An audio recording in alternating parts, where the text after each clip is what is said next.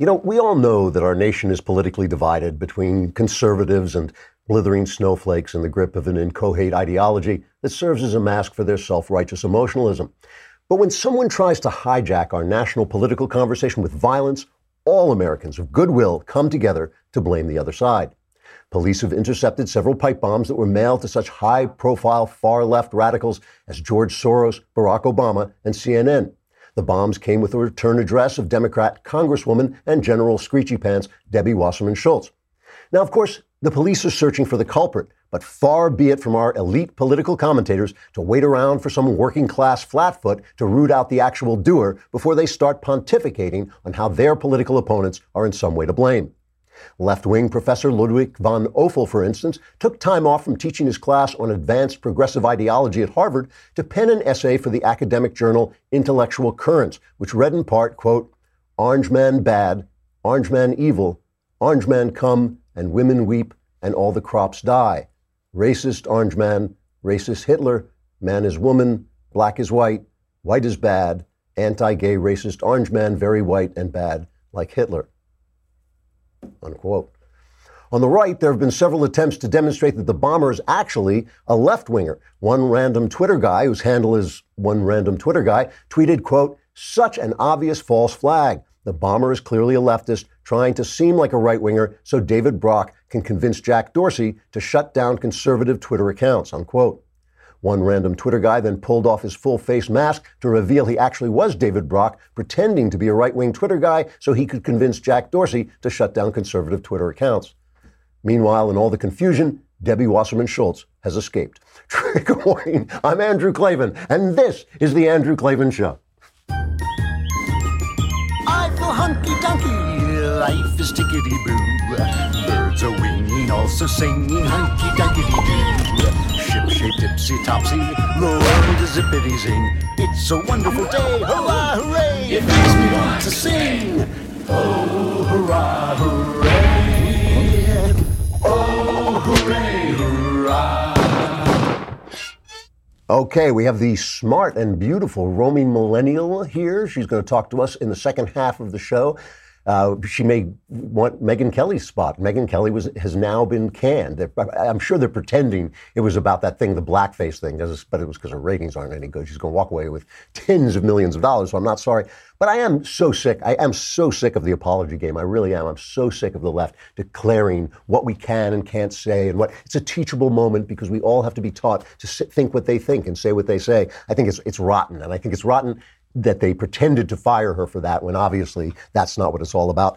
But now roaming, I'm sure they'll be looking for a beautiful young conservative woman to fill her spot. Ha, ha, ha, ha. Misen makes high-end kitchen knives that are comparable to $150 knives, but they sell them directly to you for a fraction of the price. Let me tell you, I am not a big cook, but I love the right tools. I really love having the right tools, and I can fix almost anything if I have the right tools.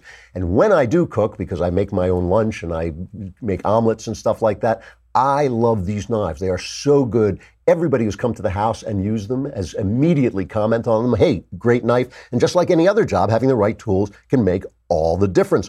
Giant knife sets can be a waste of space in your kitchen and money in your wallet. The Misen knife can replace 99% of what all knives in your big stand set can do. The New York Times calls it the holy grail of knives. The holy grail of knives.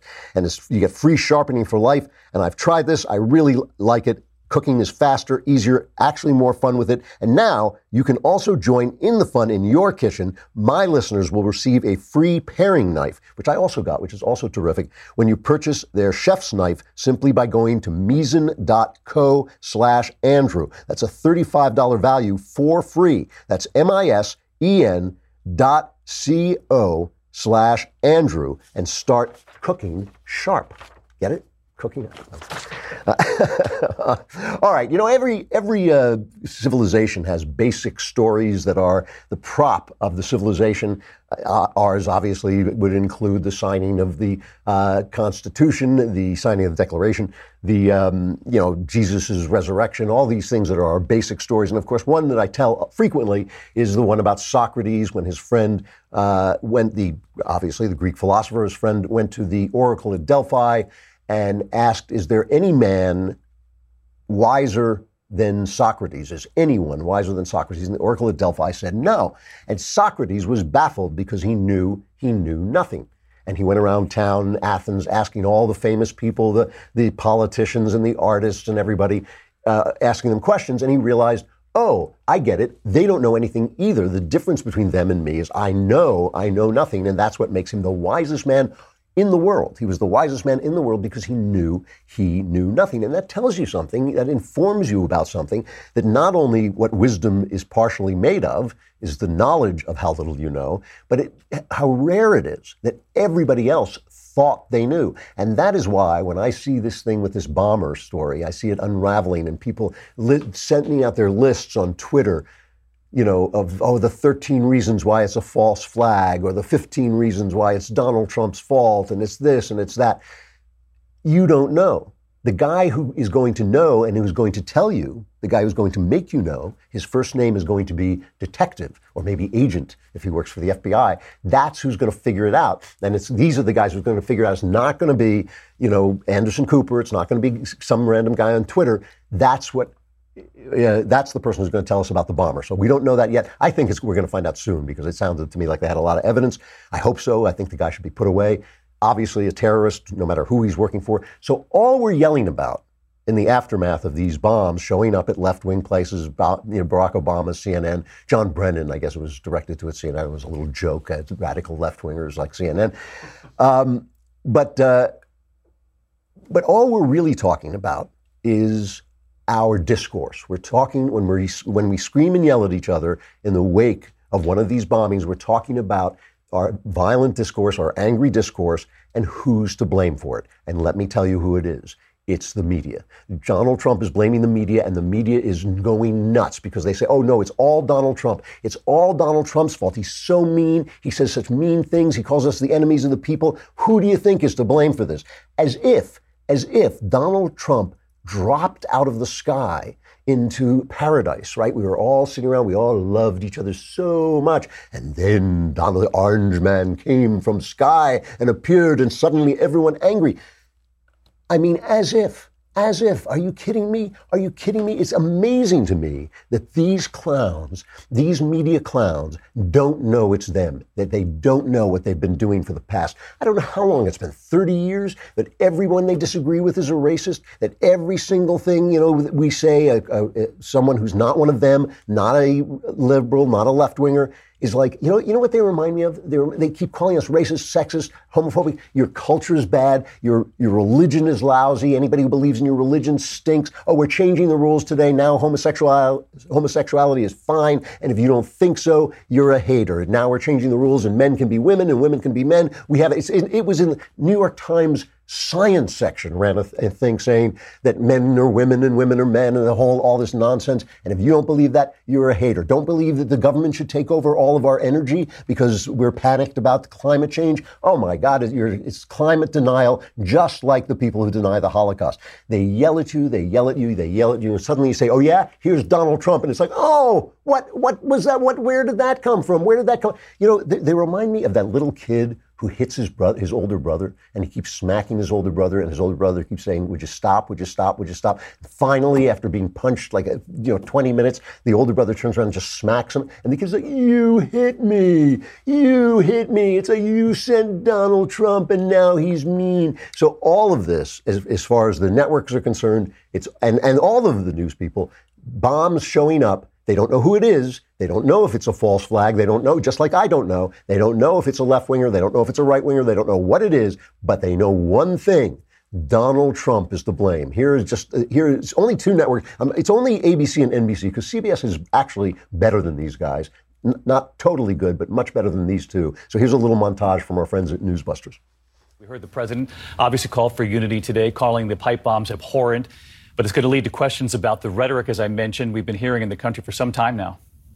David, and the White House is already facing those questions here tonight. And again, that is because of what happened today. All of the targets are people that the president regularly attacks himself. Now, there is discussion among some sources about whether he might want to tone it down in the wake of what happened today. But all of the consensus says that no one speaks for Donald Trump except Donald Trump himself. The question now, with less than 2 weeks to go in these midterms, Will he take his own advice and heed this call for unity? Tonight, while the FBI hunts down whoever sent these bombs and their motives remain unknown, no matter who sent them, there are growing calls to turn down the heated political rhetoric before someone gets hurt. The head of CNN, Jeff Zucker, blasting the White House and the president late today. While there are no answers yet on what led to today's incidents, President Trump has the biggest megaphone, and there are growing questions about how he is using it. You know, I want to talk for a minute about this word unity. We're calling for unity. Donald Trump yesterday called for unity. We don't need unity. Why should we have unity? We don't agree on anything. Why should we have unity? We don't have to have unity. We just have to have unity on one thing, that we're allowed to disagree and we should be treated fairly as we disagree. That's the only thing we have to be unified about. The only thing we have to be unified about is that these are political conversations. They get passionate, but we're not going to attack each other physically. We're not going to call each other names. We're not going to be rude and uncivil. That's the only thing we need unity about. I don't want everybody to come together. I hate when they talk about bipartisanship. How can I be bipartisan with somebody I disagree with? We can compromise with each other. We can come to agreements. We can make political arrangements that we have to make because people have power and we have power and they have power. All that's fine. The only thing we have to have unity about is that we're not going to kill each other. So who is it, again, who's chasing people out of restaurants? Who is it that's been, Donald Trump was not president when Ben Shapiro was fighting off like mobs of people trying to keep him from speaking on college campuses. Donald Trump, there was no Donald Trump then, They weren't, that happened before Donald Trump. And by the way, and it was happening to other people too. It was happening to anybody in any class who stood up for himself, who said what he had to say. So all of that stuff predated Donald Trump. And were there any, can you name any conservative who shut down a left-winger, who told a left-winger he couldn't speak? You can't. I'm even wondering, I don't want to get into conspiracies. I know there are bad people on both sides. That goes without question. But that thing where they were shouting at Nancy Pelosi the other day, and I said, well, that's wrong too. I don't even know if that was truly right-wingers. Because the one thing I do know is nobody on the right, including Donald Trump, is saying to people, go to restaurants, don't get in their faces, get in their faces. Nobody, when we talk about what you don't know, I told that story about what you don't know when Brett Kavanaugh was accused. I said, look, you don't know. If you don't know, you don't know. And who is it, there again, who is it who says when you don't like the Supreme Court justice, accuses them of sexual malfeasance? Not just him, but Clarence Thomas, not just Kavanaugh, but Clarence Thomas. And what did they accuse Robert Bork of? Smoking dope. He said, I smoked dope. And they said, well, we can't have a Supreme Court justice who breaks the law. Hey, this is the last week to get the Genucel Sunspot Corrector for free for sunspots, age spots, and even red inflamed patches. This could be yours for free with the purchase of Genucel. The brand new Genucel Sunspot Corrector boasts outstanding reviews. And, I've been playing with this stuff too, and it really does. It kind of erases all these things that pop up when you get a little older, maybe you've been out in the sun too much. And it really works well. This is the last week you can get this Sunspot Miracle free. Time is running out to take advantage of this offer. Watch your sunspots vanish and your bags and puffiness under your eyes. It just kind of sucks them out of there somehow.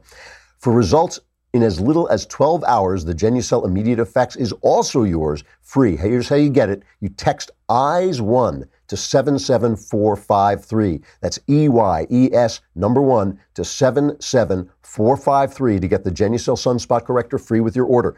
Don't miss out. Order now, and as a bonus, receive Chamonix's Luxury Microdermabrasion, also free. I'm always so proud of myself when I actually say that. It's a hard word. Order Genucel today. Just text EYES1 to 77453, EYES number 1 to 77453, and get the Genucel Sunspot Corrector free with your order. So let's listen to what Trump said at one of his rallies after the bomb showed up. Because it really is, it's interesting. Listen carefully to what he says, because every word here is true, and that's why the media went nuts. Okay, listen to this. The language of moral condemnation and destructive routine, these are arguments and disagreements that have to stop. No one should carelessly compare political opponents to historical villains, which is done often, it's done all the time. Got to stop. We should not mob people, in public spaces or destroy public property. There is one way to settle our disagreements. It's called peacefully at the ballot box. That's what we want. That's what we want. As part of a larger national effort to bridge our divides and bring people together, the media also has a responsibility to set a civil tone and to stop the endless hostility and constant negative and oftentimes false attacks and stories. Have to do it. So this drove the media nuts. Why? Because it's true. There's nothing that sets off the left like the truth. Nothing makes them crazier than the truth. It's like watching bugs run around in a box. I mean, it's just the minute they hear the truth, they do not know where to go next. And of course, when he talks about putting politics in this moral framework. Who does that? Who does that? I mean, who says if you don't believe this, you are a bad person? It's not us. What we say to the left is that you're idiots, and they are. They're knuckleheads. Your stuff doesn't work. It's not right. It's not moral. It's not just. It's not achieving what you want to achieve. Sometimes we want to achieve the same thing. Often we want to achieve the same thing. I'd like to make sure that everybody feels comfortable in America, that everybody's fine and everybody's happy. Sure. I don't think identity politics does it. I think it is a travesty. I think it's a monstrosity. I think it's racism. It's racism with a smiley face. But listen, I mean, the thing that baffles me with the press, it really does, because these are intelligent people. These aren't stupid people. You know, I mean, Anderson Cooper's not a dumb guy. That's not what it is. It's that they are just surrounded by themselves. They're like that thing, that new meme that they have, the non-playable character. I love that. It's, you know, in video games, they have characters who don't get played, and they're just kind of faceless characters. So that's what they call right now these NPCs. And that's what it is. They're surrounded by these NPCs who agree with them. So there's no one there to say, you know, calling someone racist is hate speech. Calling someone racist is the worst thing you can say to someone in America. And when someone disagrees with you, and you have, you know, look at me, I'm Jim Acosta, saying, oh, yeah, he said he's a nationalist because he cares about this country, but really he's a white nationalist, so he's a racist. Every word, they do that with every word. You're the one who is starting the fight. When somebody then smacks you, you can't just go, oh, you hit me, because you hit him first. So listen to Anderson Cooper. I'll talk about this in a minute. There's Anderson Cooper talking to Jeff Zeleny about that speech that you just heard. President Trump, a former Secretary of State, and two ex-presidents are, in his words, merely former high-ranking government officials. He gave no names. Nothing to indicate he sees them as individual human beings and distinguished former public servants. As two former presidents of the United States. He also made what appears to be a first attempt at something familiar, putting the perpetrator and victim on equal footing. He also made no mention either of the bombs sent to the offices right behind me here at CNN. Anderson, he also did not take responsibility at all for any of the heated rhetoric. Tonight, you could hear him sort of spreading around the blame. You know, it's not his fault. It's yours. It's your fault. It is your fault. It is Anderson Cooper, the guy who called, remember when the Tea Party started and he branded them tea baggers, you know, some stupid sex thing he did with his boyfriend, and he called them tea baggers because they were ordinary people rising up against Barack Obama. How is that not the same rhetoric? How is that not the same rhetoric? Donald Trump is the man the American people sent to answer them. His harsh, nasty way of talking resonates with those people because they've been listening to it from you, Anderson Cooper, for 30 years. That's why they sent him. And as for Roger Zeleny, Jeff Zeleny, he is the perfect example of the other side of this, because it's not just what they say, it's also what they don't say. Let us forget, this is one of my favorite clips in all of journalism. This is the young Jeff Zeleny as New York Times White House reporter before he was replaced by Clinton hanger-on Maggie Haberman. This is him asking the tough questions of President Barack Obama. Listen to this stuff. During these first 100 days, what has surprised you the most about this office, enchanted you the most about serving in this office, humbled you the most, and troubled you the most? Now, let me write this down. What has enchanted, first 100 days, it's 3 months of a presidency, that was his question. What has enchanted you? How come he hasn't asked Donald Trump that? Hey, Donald, hey, President Donald, what's enchanted you about the presidency? This is the other side of this. It is not just what they say, it's what they don't say. It's 8 years. 8 years of lying about Barack Obama, about his competence, about the way he ran the government, about the scandals that went uncovered and unreported and unpushed. They would report them, they would say they were happening, but they wouldn't run them down the way they have run down this Russia scandal, which doesn't exist, which clearly is a fantasy. Robert Mueller is doing the right thing by not coming out with his report until after the election. That's the right thing to do. But when they come out, remember, being a leftist means you never have to say you're sorry. You never have to go on like Megyn Kelly and say, oh, boo-hoo, I'm sorry, and then get fired the next day because no apology is enough. You never have to say it. They never have to say, we're sorry, we supported Bill Clinton when he was accused of rape in a plausible way. They never have to say it until, Bill Clinton's out of power, and then it doesn't matter whether they say it. Then they can say it. You never have to say, oh, yeah, for 8 years, we didn't cover the IRS scandal. We didn't cover the, Fast and Furious scandal. We didn't cover the fact that your State Department lied. And when this Russian thing turns out to be a bust, which it certainly will, are they going to start to say, maybe we should cover this, Spygate thing. Maybe we should, cover why was Obama investigating, planting people in the Trump campaign? What was that about? You never have to say it. Why? Because these clowns don't do their job. And if if you want to hear the media at work, all right, the New York Times, a former newspaper, in their famous book review over the weekend, they went out and solicited crime novelists to write what was going to happen next to Donald Trump. Now, they're crime novelists, right? They're immediately going to go to crime. But I'll tell you a crime novelist that they didn't contact. This guy. They didn't contact this guy. I don't know why. I got all the Edgars. I got all the awards. I've got, books that have been made into movies, bestsellers. They didn't call me. I wonder why. I wonder why they didn't call me. Maybe they didn't want to hear about how, blithering prevarication III was going to get backed over by a cement truck. No. Instead, they got a lady named Zoe Sharp, a crime novelist named Zoe Sharp, and she literally writes a story in which Donald Trump is assassinated. So in the pages of the New York Times book review, there is a lady fantasizing in print about Donald Trump being assassinated. So here it is. It's the Russian, of course, the evil Russian that he's been colluding with is now sent to get rid of him, right? And the Russian waited until Donald Trump was had gone a few steps past him before he drew the gun. I'm reading her words now, right? He sighted on the center of the president's back and squeezed the trigger.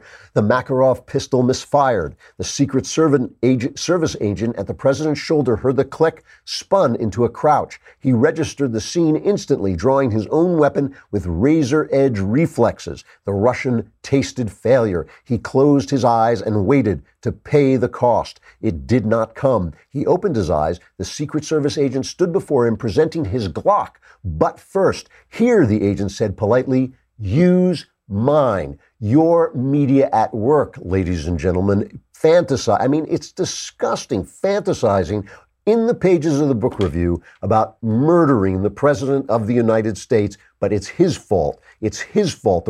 And this is the other thing. Again, it's all different now because of Donald Trump. They act as if they didn't imagine George W. Bush being assassinated. They did. There were artwork, movies, all kinds of things, pictures, sent out imagining George W. Bush, who also, remember, was literally Hitler. Hitler gets around. Hitler, for a dead guy, Hitler must have a lot of energy because he is just getting elected president every other couple of years.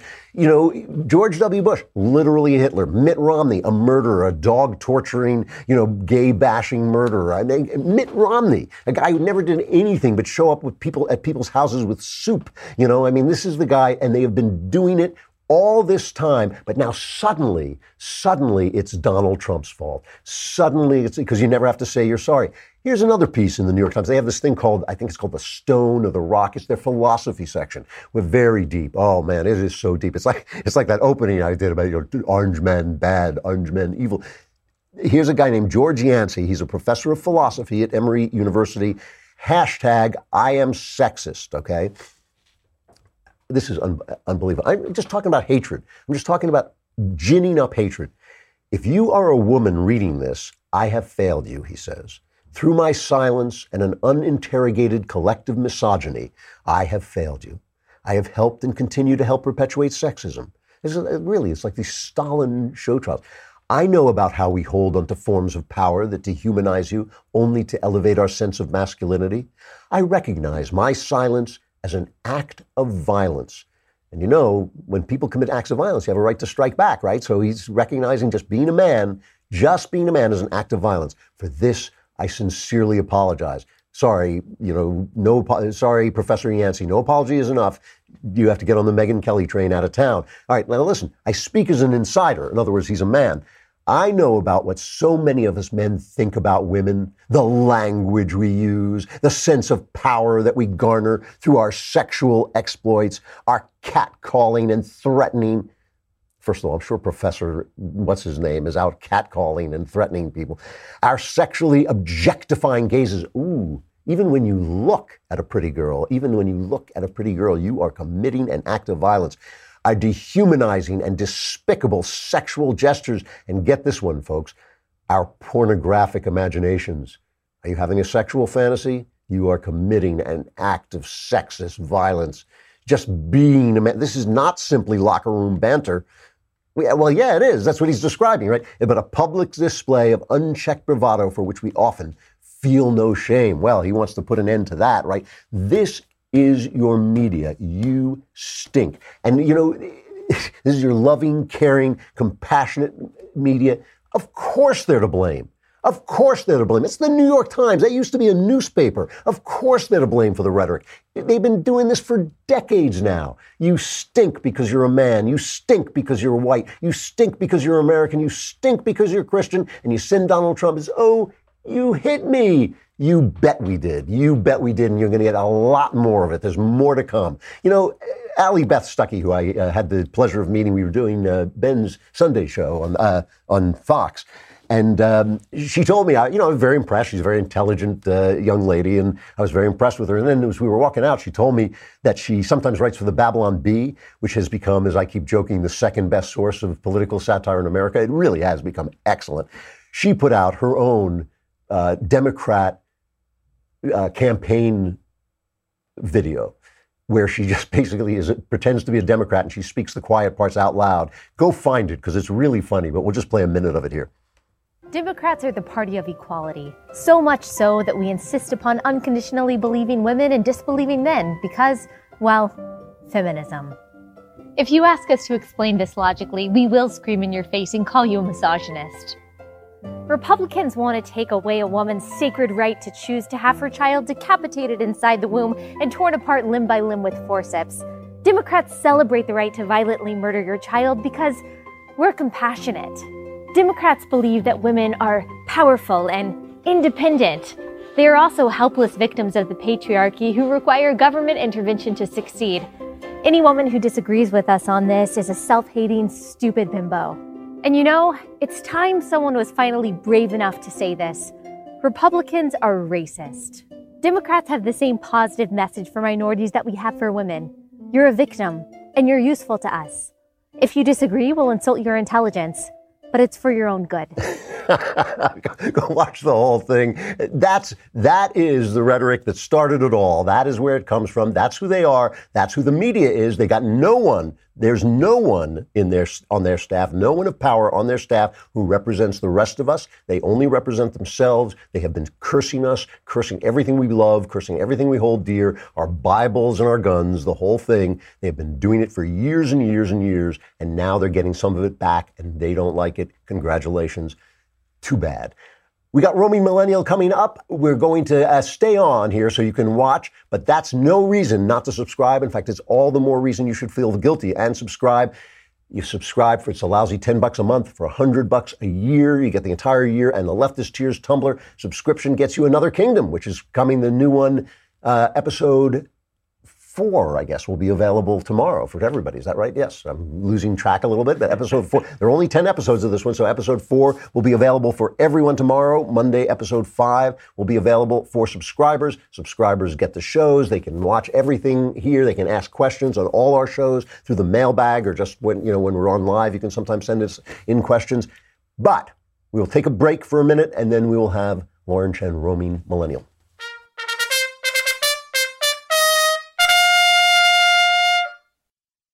All right, Roaming Millennial, you know, is the star of her own popular YouTube channel, and now the host of CRTV's Roaming Millennial Uncensored, where she discusses stories not covered anywhere else at the intersection of culture and politics. Lauren Chen, it's so nice to see you. Yeah, thank you so much for having me here. It's a real pleasure. You're down from Canada, right? You are a Canadian. Yes, I have made the very long trek down here to, I guess, Southern California, and you know, I'm loving the weather, but I don't know how you people in LA do it. Like, oh, man. I mean, the traffic, everything's expensive, just, gosh. It's a tough city. It is a tough city to love, I got to say. You know, the weather, as you say, the weather's beautiful. There are places where you can get beautiful views, but it's a tough town to love, I got to say. Yeah, I mean, just from the airport, it was busy. Took a while to find an Uber. I was on the phone with a guy trying to find him, and someone else jumps into my Uber. It's like, yeah, I'm Lauren. You can go now. And I'm on the other line. Like, no, it's not me. She's trying to steal my Uber. Wow. Checking out of our hotel, someone had just put a random charge on my room. They spent like $70 at the hotel bar, and I guess had just assigned a random new room number. And it's like, welcome to LA. It's a land of hope and glory. So, how does a Canadian, I mean, I think of Canada now as basically like just one faceless mass of liberals. How does a Canadian become a conservative? Well, it's interesting because I was born in Canada, but I didn't grow up in Canada. I grew up in Hong Kong, and growing up, my parents were very apolitical. I mean, of course, the political scene in Hong Kong is different than here, but I guess I became conservative socially just because my parents were conservative socially. I mean, there are kind of things now where even just the way kids talk to their parents, where I would never dream of it when I was a child. That's just not the way I was brought up. And then I got interested in politics, just sort of happenstance. And for a while, I was a huge Michael Moore fan. But that when he was doing things like criticizing the Iraq War and stuff, which I don't even necessarily see as a partisan issue anymore. Yeah. And when I started getting interested in politics, just I guess the social conservatism that I was used to growing up, things like individual responsibility, things like that translated to political conservatism as well. And I mean, Hong Kong has like 15% flat tax. It's very economically free. Yeah. Politically, it's a different story, but you know that's kind of the perspective that I was coming in from. So a tween when I moved back to Canada, maybe 11, and I've only ever lived in Canada for about 6 years now, since I've spent almost as much time in the States as I have Canada. And I've got to say, I just avoid political conversations when I'm in Canada. I tell them I do makeup on YouTube. Like, I really don't talk about it. I've noticed, I mean, Canadians are completely clueless about they just love their health care, and they think it's wonderful, and then they have to wait online. If they have to wait for 2 years, it's fun. What's funny is that Canadians, if you ask a Canadian, like, what do you think of the healthcare, they'll go, oh, I hate the wait times. We don't have any doctors. I don't have a family doctor right now because mine retired, and there's wait lists for anyone. So we love complaining about our healthcare, but then when someone says, like, oh, the States, they're like, haha, they're awful healthcare. It's like, so I feel like it's a point of national pride to just crap on the American healthcare system, but I mean, that's not to say ours is any better right now. Although it's different province by province, maybe it's better in other places, but I can tell you for sure that Quebec and Ontario, it's not doing very well. It's not doing, of course, it always breaks down. So you say that you're talking about the intersection of culture and politics, which is what I like to talk about too. What are the kinds of things that motivate you? What really gets you upset, or what really gets you going and makes you want to talk? Well, I think a lot of people who are interested in this kind of thing now, my show or your show, they're people who may not have even considered themselves politically active or interested, but it's sort of the people who want to shove a certain lifestyle or point of view, they came to them and they made it impossible to ignore culture and politics, right? We see this with the number of young people who are now interested in these issues because they're trying to come after their games, their video games, right? They're seeing it in their movies, their TV shows. Right now, everything is about progressive leftism. You can't escape it. And I think that's, it's sad because I would love to live in a world where not everything is politicized, but it's also, in a way, good because it's waking people up to these issues, which have been around for a long time, but they're now, I think, coming more to a head. Interesting. I mean, I've been a very vocal anti-feminist, and I can't help noticing that you're a girl. It's how I identify. Yeah, it's how you identify as a girl. And is my objectifying male gaze, is that disturbing you? I mean, do you feel that you are oppressed in any way as a woman? I mean, I know that being a woman has its difficulties. But I mean, being a woman has its difficulties. Being a man has its difficulties. Being tall, being short has its difficulties. Right. I mean, you ask the gingers how they're doing, they'll say that they're often very oppressed, which is, I mean, I perhaps have contributed to that in some way. But I don't feel like being a woman is this huge thing where, you know, everyone is out to pay me less than they would a man, or I don't know, sexually assault me surreptitiously in a work context. That's just not the way that I feel. And what's so interesting is that any time where I have felt uncomfortable being a female, where like I'm not safe or I am being objectified, it's been in the context of a liberal progressive person or area. Really? Right, because you know, I'm from a small town, I'm from the countryside. I as a woman can walk anywhere that I want and feel safe. You know, all my family, friends and everything, we're all conservative, so no one would ever dream of saying something inappropriate. Everyone's like very like proper and stuff, but it's when I'm in a place like LA where I feel uncomfortable. Actually, one of my friends here, we were supposed to meet, and they're like, oh, where do you want to go? And I was like, oh, somewhere early, quiet. I don't go to bars. But they're like, oh, we have this person who's playing. You should really come. And I was kind of like, I don't. But anyway, we ended up going, and apparently it's like a known thing. It's this dive bar that's hipsterish, but it's called No Vacancy.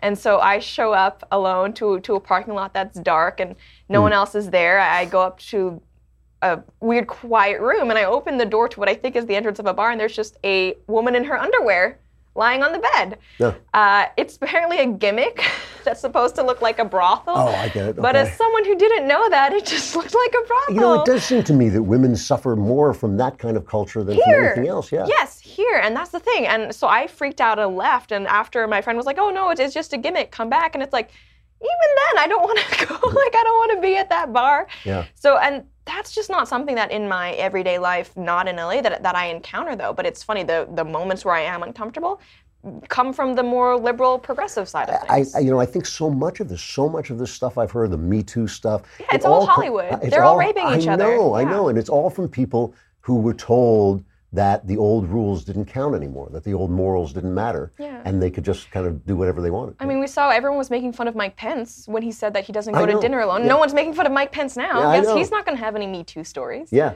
No, it's really strange. What do you make of now all this, the idea that men and women are actually not, they don't exist, they're not the only kinds of sexes there are or whatever? I mean, it's weird. There's this dichotomy, whereas men and women aren't real, gender is what you feel, it's anything and everything, but also the patriarchy and male oppression is ingrained in our society. So it's like, how do you reconcile both of those things? Because either it's immutable and doesn't matter, we can identify as whatever we want, it's all just a social construct, or the men as a group have been oppressing us women, right? So like, what if one of the males on a board, I think it's California, recently passed that certain number of shareholders or board members need to be female. What if one of those men now decides to identify as a woman? Then what do you do with all of your diversity quotas then? Boy, I didn't even think of that. That's a really good point. Right, what do you do? Yeah. It's internally inconsistent. That's great. Somebody should do that just for the fun of it, just to get the lawsuit going. That's really true. You outed yourself, I don't know, about 6 months, a year ago as a Christian. Yes. Now, in your audience, which is obviously going to be a young audience, does that make you a real outsider? Yes, and especially, I mean, I'm on CRTV now, which is amazing, but I have noticed there's a difference between sort of the CRTV audience and the general YouTube audience that I have. The general YouTube audience that I have is I would say, majority not Christians. Not Christian. So that's really interesting for me, and especially on the show, we've started to talk more and more about Christianity. Michael Knowles, when I had him on, we discussed just entirely Christianity. And that's something that as I get older, the more I see that if we each had our own lives in check, maybe all of this political stuff wouldn't matter. So I'm actually focusing more on stuff like Christianity because I see it as more important. But I do notice that, you know, in the YouTube setting, I'm one of the only people who's talking about something like Christianity when it comes to social issues or political issues. And I recently went to this big YouTube convention of speakers who talk about politics on YouTube. I was literally the only Christian. I'm sorry, me and my fiance were the only Christians. So it's a strange situation to be in. Do you get a lot of hate or just disagreement? I mean, I think for the most part, it's mainly just disagreement. People who are like, they disagree with me, and that's fine. Would love to be able to talk to them about it, because I didn't start out as a Christian. I was kind of raised Christmas, Easter, Catholic, but then went through my angsty atheist period and then didn't become born again until later. So I would love to talk to them about it. Most people are respectful, but you do have like the fedora tipping atheists. It's like, I don't know. Like, but did you know that Christmas was actually pagan? It's like, oh, really? Tell me more about this. I hadn't heard of the entire history of Christianity, and yeah. Is there anything? Well, I have two last questions. One is there anything that feminism offers you that simple freedom doesn't offer you? No, and not that I can think of right now. And actually, the funny thing is that when it comes to things like feminism, to me, I appreciate freedom very much so, but that's not exclusive to feminism. I think it's actually the antithesis of feminism currently.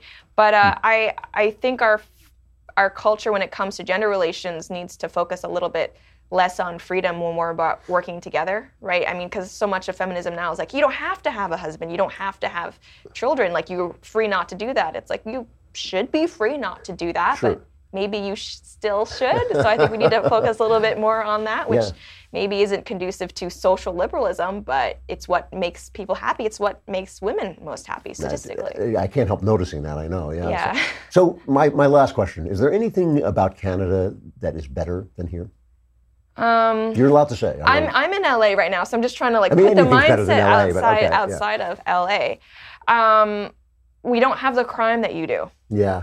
Anywhere, which even is nice. Even in the big city. I mean, I'm not from Toronto. I avoid it at all costs. Same thing with Vancouver. But just all in all, Canada is safer than the U.S. At the aggregate, which is nice. Of course, we don't have the the immigration and demographic issues that you do. So. And it's funny. Everybody talks about how nice Canadians are, but that's because they're on the coast. Once you move off the coast, Americans are the nicest people in the world. Yeah, no, that's absolutely true. Actually, my fiance and I were commenting on how much nicer Americans are than where we live in Quebec, where they're like French Canadians, so they're not the nicest people. Know, that's where Crowder comes Americans from. are very friendly people. Sure. Lovely.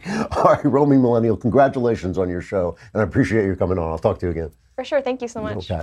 Stuff I like.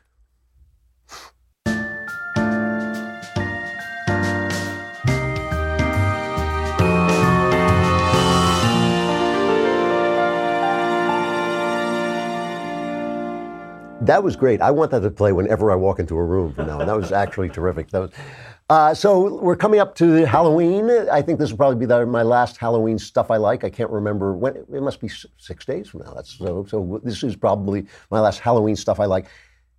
To get you away, to wean you from this horrible stuff like Halloween movies, like people ripping each other to shreds and gutting each other, where the only thing that's scary. Let me suggest one of the great ghost story writers, E.F. Benson. Like all great ghost story writers, he was born in like 1867, so he was in that period, the pinnacle of ghost stories, the great British ghost stories. Like almost all male ghost story writers, he was gay. I have no idea what that's about. It's like musical comedy. Some things, for some reason, gay guys have the absolute superpower when it comes to writing ghost stories. His most famous story is called The Bus Conductor, and the minute you read it, you'll think, you'll say, I thought that was an urban folktale. It's the one where the guy wants to get on a bus, and the bus conductor says, I have room for one more. It's been made into a Twilight Zone episode. It's been made into everything. But the story you should look up, and you can get it online, is called Room in the Tower by E.F. Benson. Really spooky. The first 2 or 3 pages are some of the spookiest stuff I've ever read. And then go get the movie Dead of Night, 1945 from Ealing Studios in Britain. It is an anthology film of ghost stories, and it's terrific. It's not my favorite. My favorite movies, ghost story movies, are The Haunting and The Innocents, but this has some great stuff in it, including a story called, I think it's called The Hearse. Did I write it down? No, it's called something like the. It's an adaptation of The Bus Conductor by E.F. Benson. So they're all famous ghost stories, but they're retold in another way. Dead of Night, really good. So here's the thing. I got to go to New York, and I'm going to come back here on Mondays, but my first show will be on Tuesday.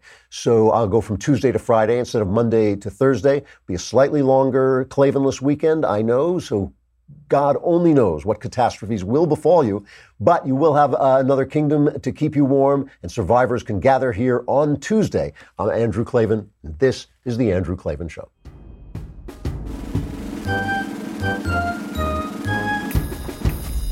Oh, hooray, hurrah. The Andrew Klavan Show is produced by Robert Sterling. Executive producer, Jeremy Boring. Senior producer, Jonathan Hay. Our supervising producer is Mathis Glover. Technical producer, Austin Stevens. Edited by Alex Zingaro. Audio is mixed by Mike Cormina. Hair and makeup is by Jesua Alvera. And our animations are by Cynthia Angulo and Jacob Jackson. The Andrew Klavan Show is a Daily Wire Forward Publishing production. Copyright Forward Publishing 2018.